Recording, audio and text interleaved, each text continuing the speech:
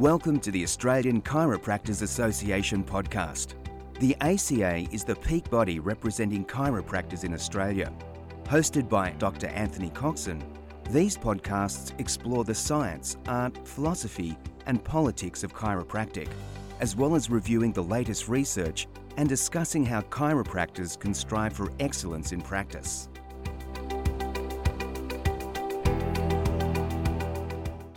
Welcome to the Australian Chiropractors Association podcast. I'm your podcast host, Anthony Coxon. Now, it's been 30 years since I first learned about orthopaedic testing for the assessment of the low back. Some of those tests are still staples in my examination today, but certainly the majority of what I learned are not part of my routine repertoire. Of course, a lot has changed in our understanding of these tests over the years, particularly with regards to sensitivity and specificity.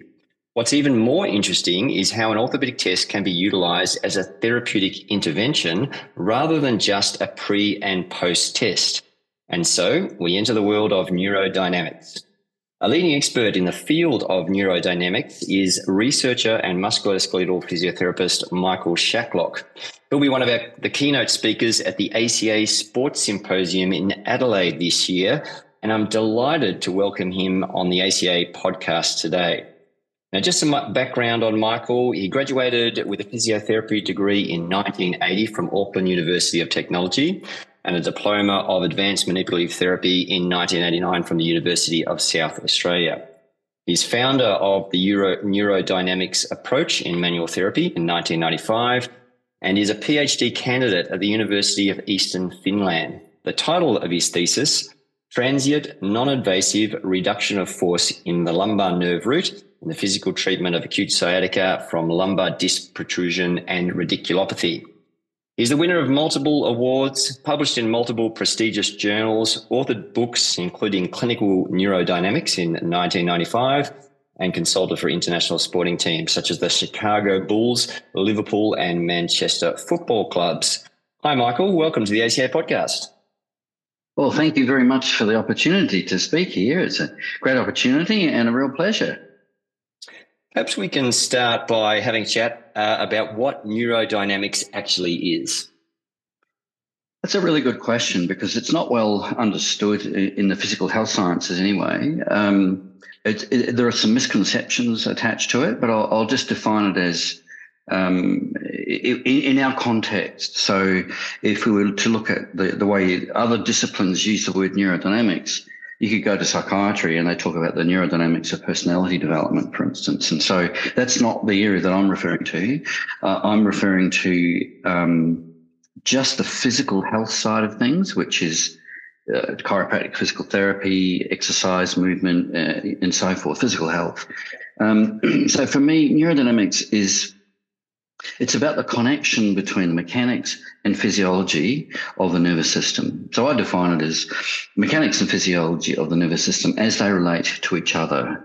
And now that's a theoretical thing in that there's research to support all this, of course, but that's only a way of constructing or using the knowledge. It's not actually a therapeutic approach. I call that the therapeutic approach, clinical neurodynamics, which would be clinical application of mechanics and physiology as they relate to each other, but they're also integrated with the musculoskeletal system.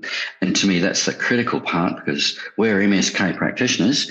And one of my frustrations has been that health practitioners have been mobilizing the nervous system in isolation. Or trying to, and to me that's a good part, but it's limited because we're only treating the nervous system. And really, in our context, the nervous system responds to the musculoskeletal, and usually the musculoskeletal is what causes the problems in the nerve. So from there, we do integrative approaches where we're trying to combine diagnosis and treatment to both systems.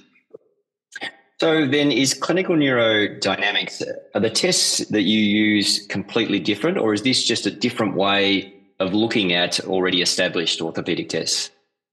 Yes, okay. For example, the straight leg raise, which is the world's most performed neurodynamic test and the oldest, I might say, it's sort of focused on nerve, of course, but to me, that's only a test. And if we want to make a diagnosis, we know now that a straight leg raise or any neurodynamic test is not actually a medical test. It's a physical test that might relate to some medical diseases and pathologies, but it doesn't always. So the connection between disease pathology and neurodynamic tests is not direct.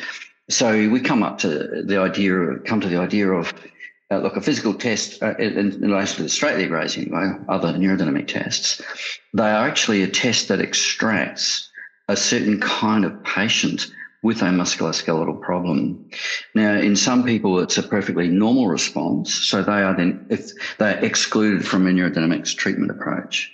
Mm-hmm. But other people have an abnormal neurodynamics response, so then at that point, we can't exclude them, but we're certainly not including them yet because we need to understand why that test is abnormal, which then relates to musculoskeletal diagnosis and treatment. And so I would advocate not considering them in isolation again.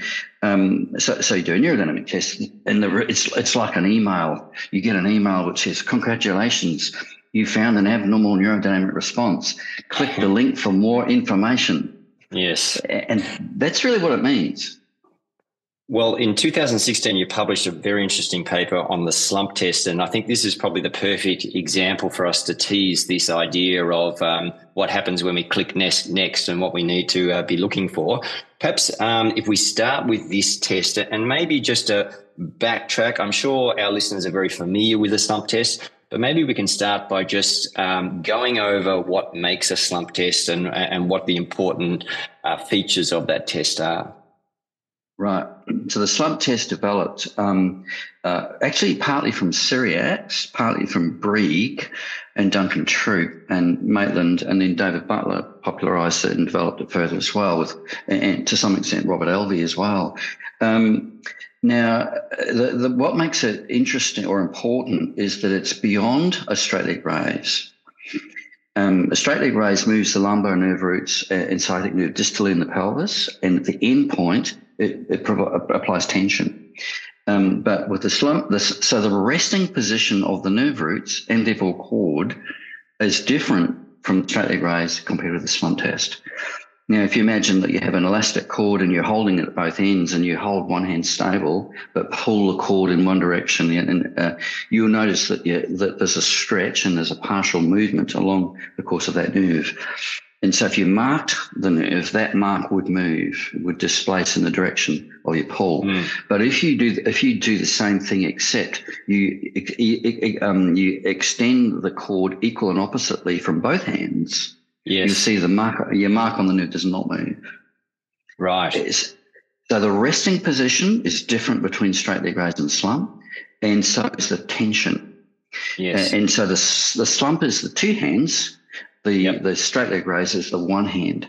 So I know that those who have followed psychosocial aspects of back pain for years will know about Waddell's work on fear avoidance and so forth. There is one test where the person looks down as their leg is being raised, and if that is a better movement than the straight leg raise, then that's an indicator of psychosocial mechanisms because it's a discrepancy from physical behaviour. But actually, that's not always the case because sometimes you can do a straight leg raise, which is much more uncomfortable than the slump test because of the difference in position of the nerves at the end of each test. Yes. And if you've got an underhook, if you think of Stu McGill's work, that the straight leg raise might actually be more provocative than the slump test for someone who has an underhook. Can I give an analogy and you tell me if I've got this right? So in terms of comparing the straight leg raise to the slump, if we think of a tug of war and a red ribbon right in the middle, a straight leg raise is like one team is pulling and you see the red ribbon move across, and a slump test might be two equally strong teams are pulling at both ends and there's a whole lot of tension there, but the red ribbon doesn't move. Would that be a fair analogy? That's a perfect analogy. Yes, absolutely perfect. And it reflects the difference in the biomechanics of the two tests. Yes. So then maybe just before we get into the asymptomatic or the symptomatic or problem patient, what is the normal anatomy? What happens to the cord with those two tests? We actually see the spinal cord move down with the straight leg raise, but there isn't a movement, just a stretching and an increased tension then in the slump. Is that correct? That's right. There's certainly less displacement and more elongation. So it's more stress and strain, but less displacement. Yeah. Great. And so let's get back then. I'm sorry, I'm interrupting, but so the key features with performing the slump test now, and particularly in terms of neck movement, I know some professionals forget about or maybe misunderstand what the difference might be in the nervous system between flexion and extension there. Yes, if we extend our neck, we just reduce tension between the cervical-spinal cord and the lumbar nerve roots. But if we flex it, the neck, they are drawn upward. And that's quite variable, of course, in the amount, but the mechanisms are universal, the same in all humans. So flexion of the neck moves the cord up, and if you pull it down again, you're doing a slump test with the legs. And you've also done cadaver studies on this that have shown something fairly interesting beyond just that they go caudal if you pull them down. Something else happens on the contralateral side. Yes. You're priming me well here. One of the my babies, if you will, over the years has been the idea that we shouldn't just be mobilizing nerves for neurodynamic problems because the logic is flawed in some people. Now, the logic is patient has severe pain. It's almost always caused by excessive load on the nervous system through usually lumbar region disc hernia, usually, not always. And the neurodynamic treatment would be mobilize the nerve. But we're applying more force to a nerve that's already got excessive force. So for me, that's been a problem. It's probably suitable for people who can tolerate the force, so they're not as severely involved. But for people who walk into your clinic with severe sciatica from lumbar problems, their primary concern is pain, and that's why they have lost function. And so if we can develop a new system or a new form of treatment with newly validated mechanisms to unload the nerve roots, then that is so cool for many people, because then they can go home and help themselves to pain relief without opioids. Safe and hopefully effective.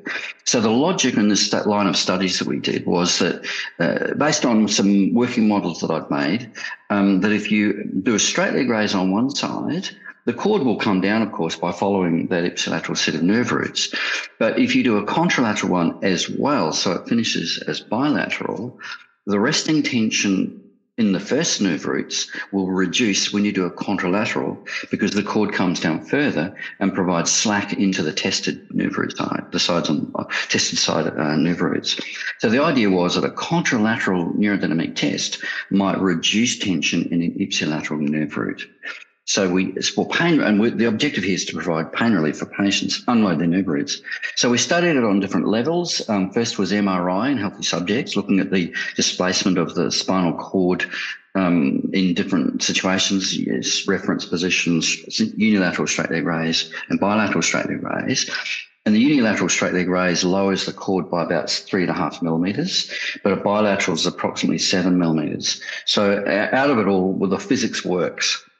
And so the idea was that if we can attack one nerve roots on one side by using a contralateral, then this cord mechanism must be validated, because if the cord displacement between unilateral and bilateral is the same, it doesn't cross over the midline. So the cord is what makes this difference transferable to the sides. So that was the first step: validate or investigate the validity of the idea that the cord moves differently between a bilateral and a unilateral straight leg raise. And we found that it did. Double the movement with bilateral. So that was good step one. Second step was in cadavers, or one of the other steps was in cadavers, apply a force to the lumbar nerve roots and see what the nerve root tissue, neural tissue on the other side does. And we found that it was a relaxation of the dura, nerve root sleeves, nerve roots as well. And even the filum terminale became looser when we did a distal tension applied to the L5 lump nerve root.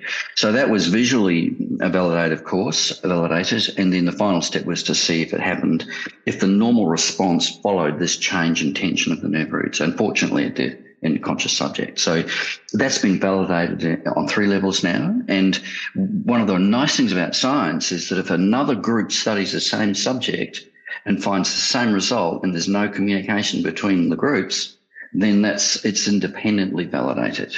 And that's also been found with the French anatomy group. Melior and other group over there looked at cadavers and did this as well and found the same thing.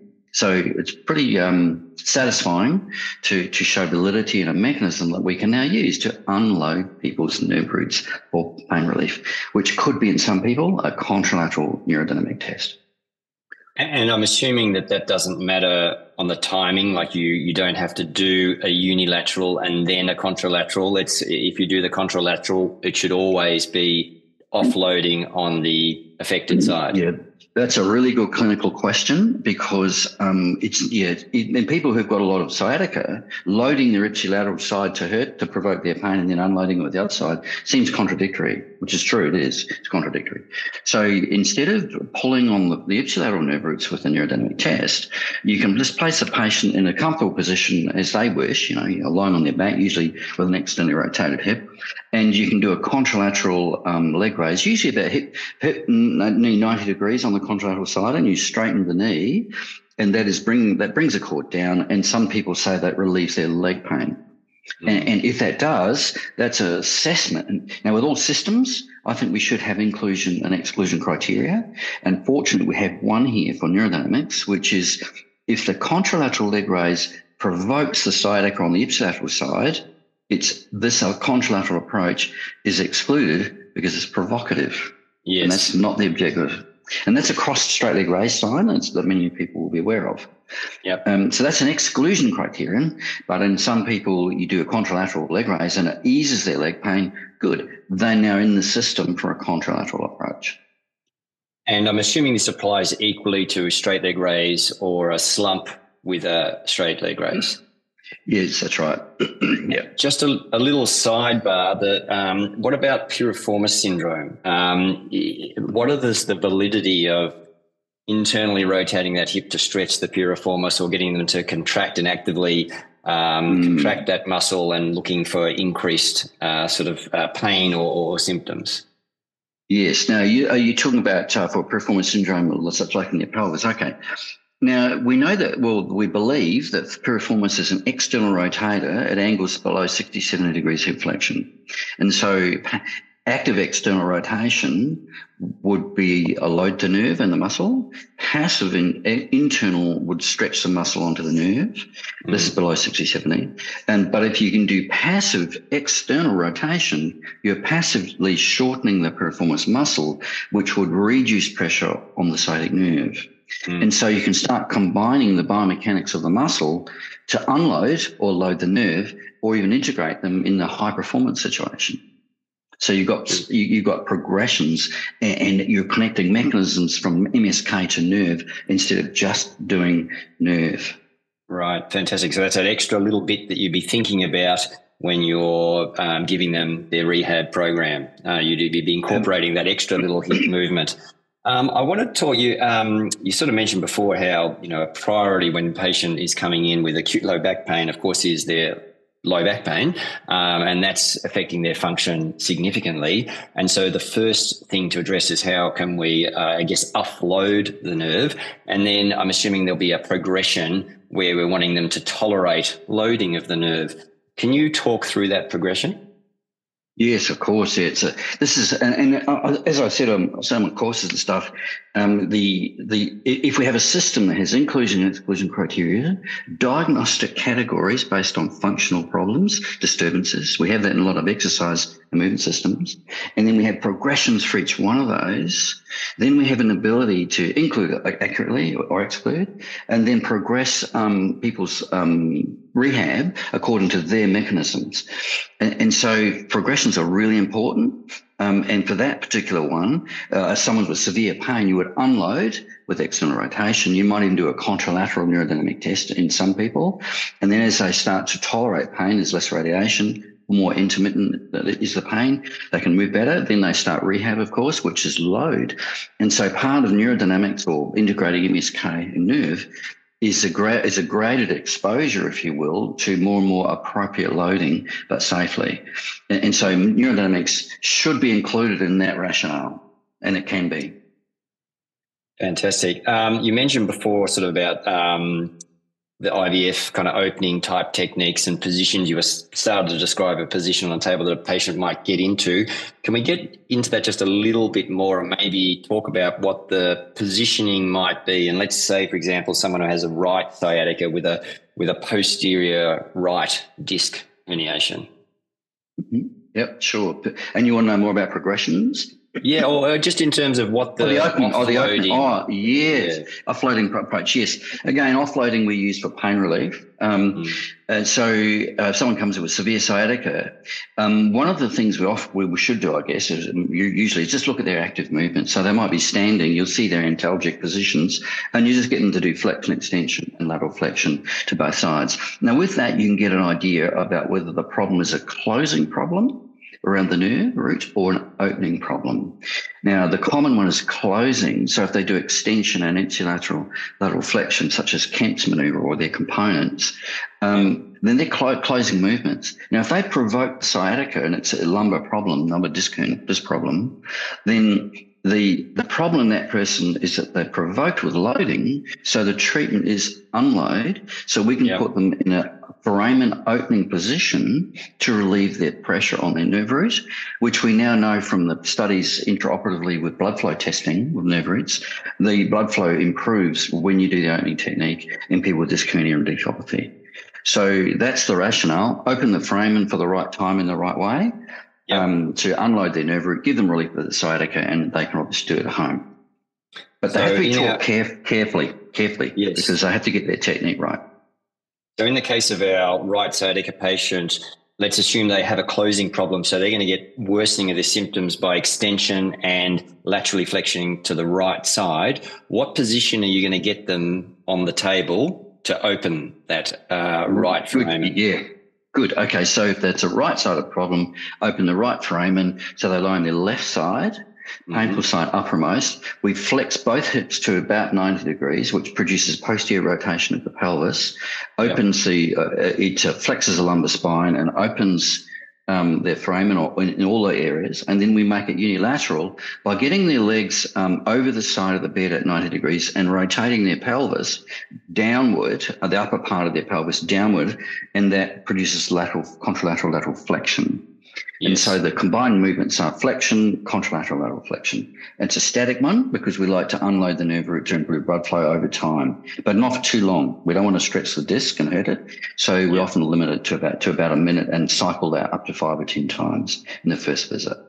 And so for our right-sided sciatica patient, we basically got them on their left side, hips flexed at 90 degrees. Their feet then and lower limbs will be actually off the table or off the bed, but their knees off the side. Are on the bed. Yep. Great. Yes, that's right. And they're rotated, their pelvis rotates and opens. Yep.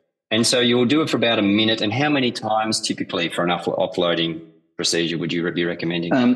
It's influenced by the patient response. Now, if they get dramatic relief after a couple, I'm reluctant to do too many because miracles often end up in the wrong place. I'm going to say end up in hell because sometimes miracles can provoke.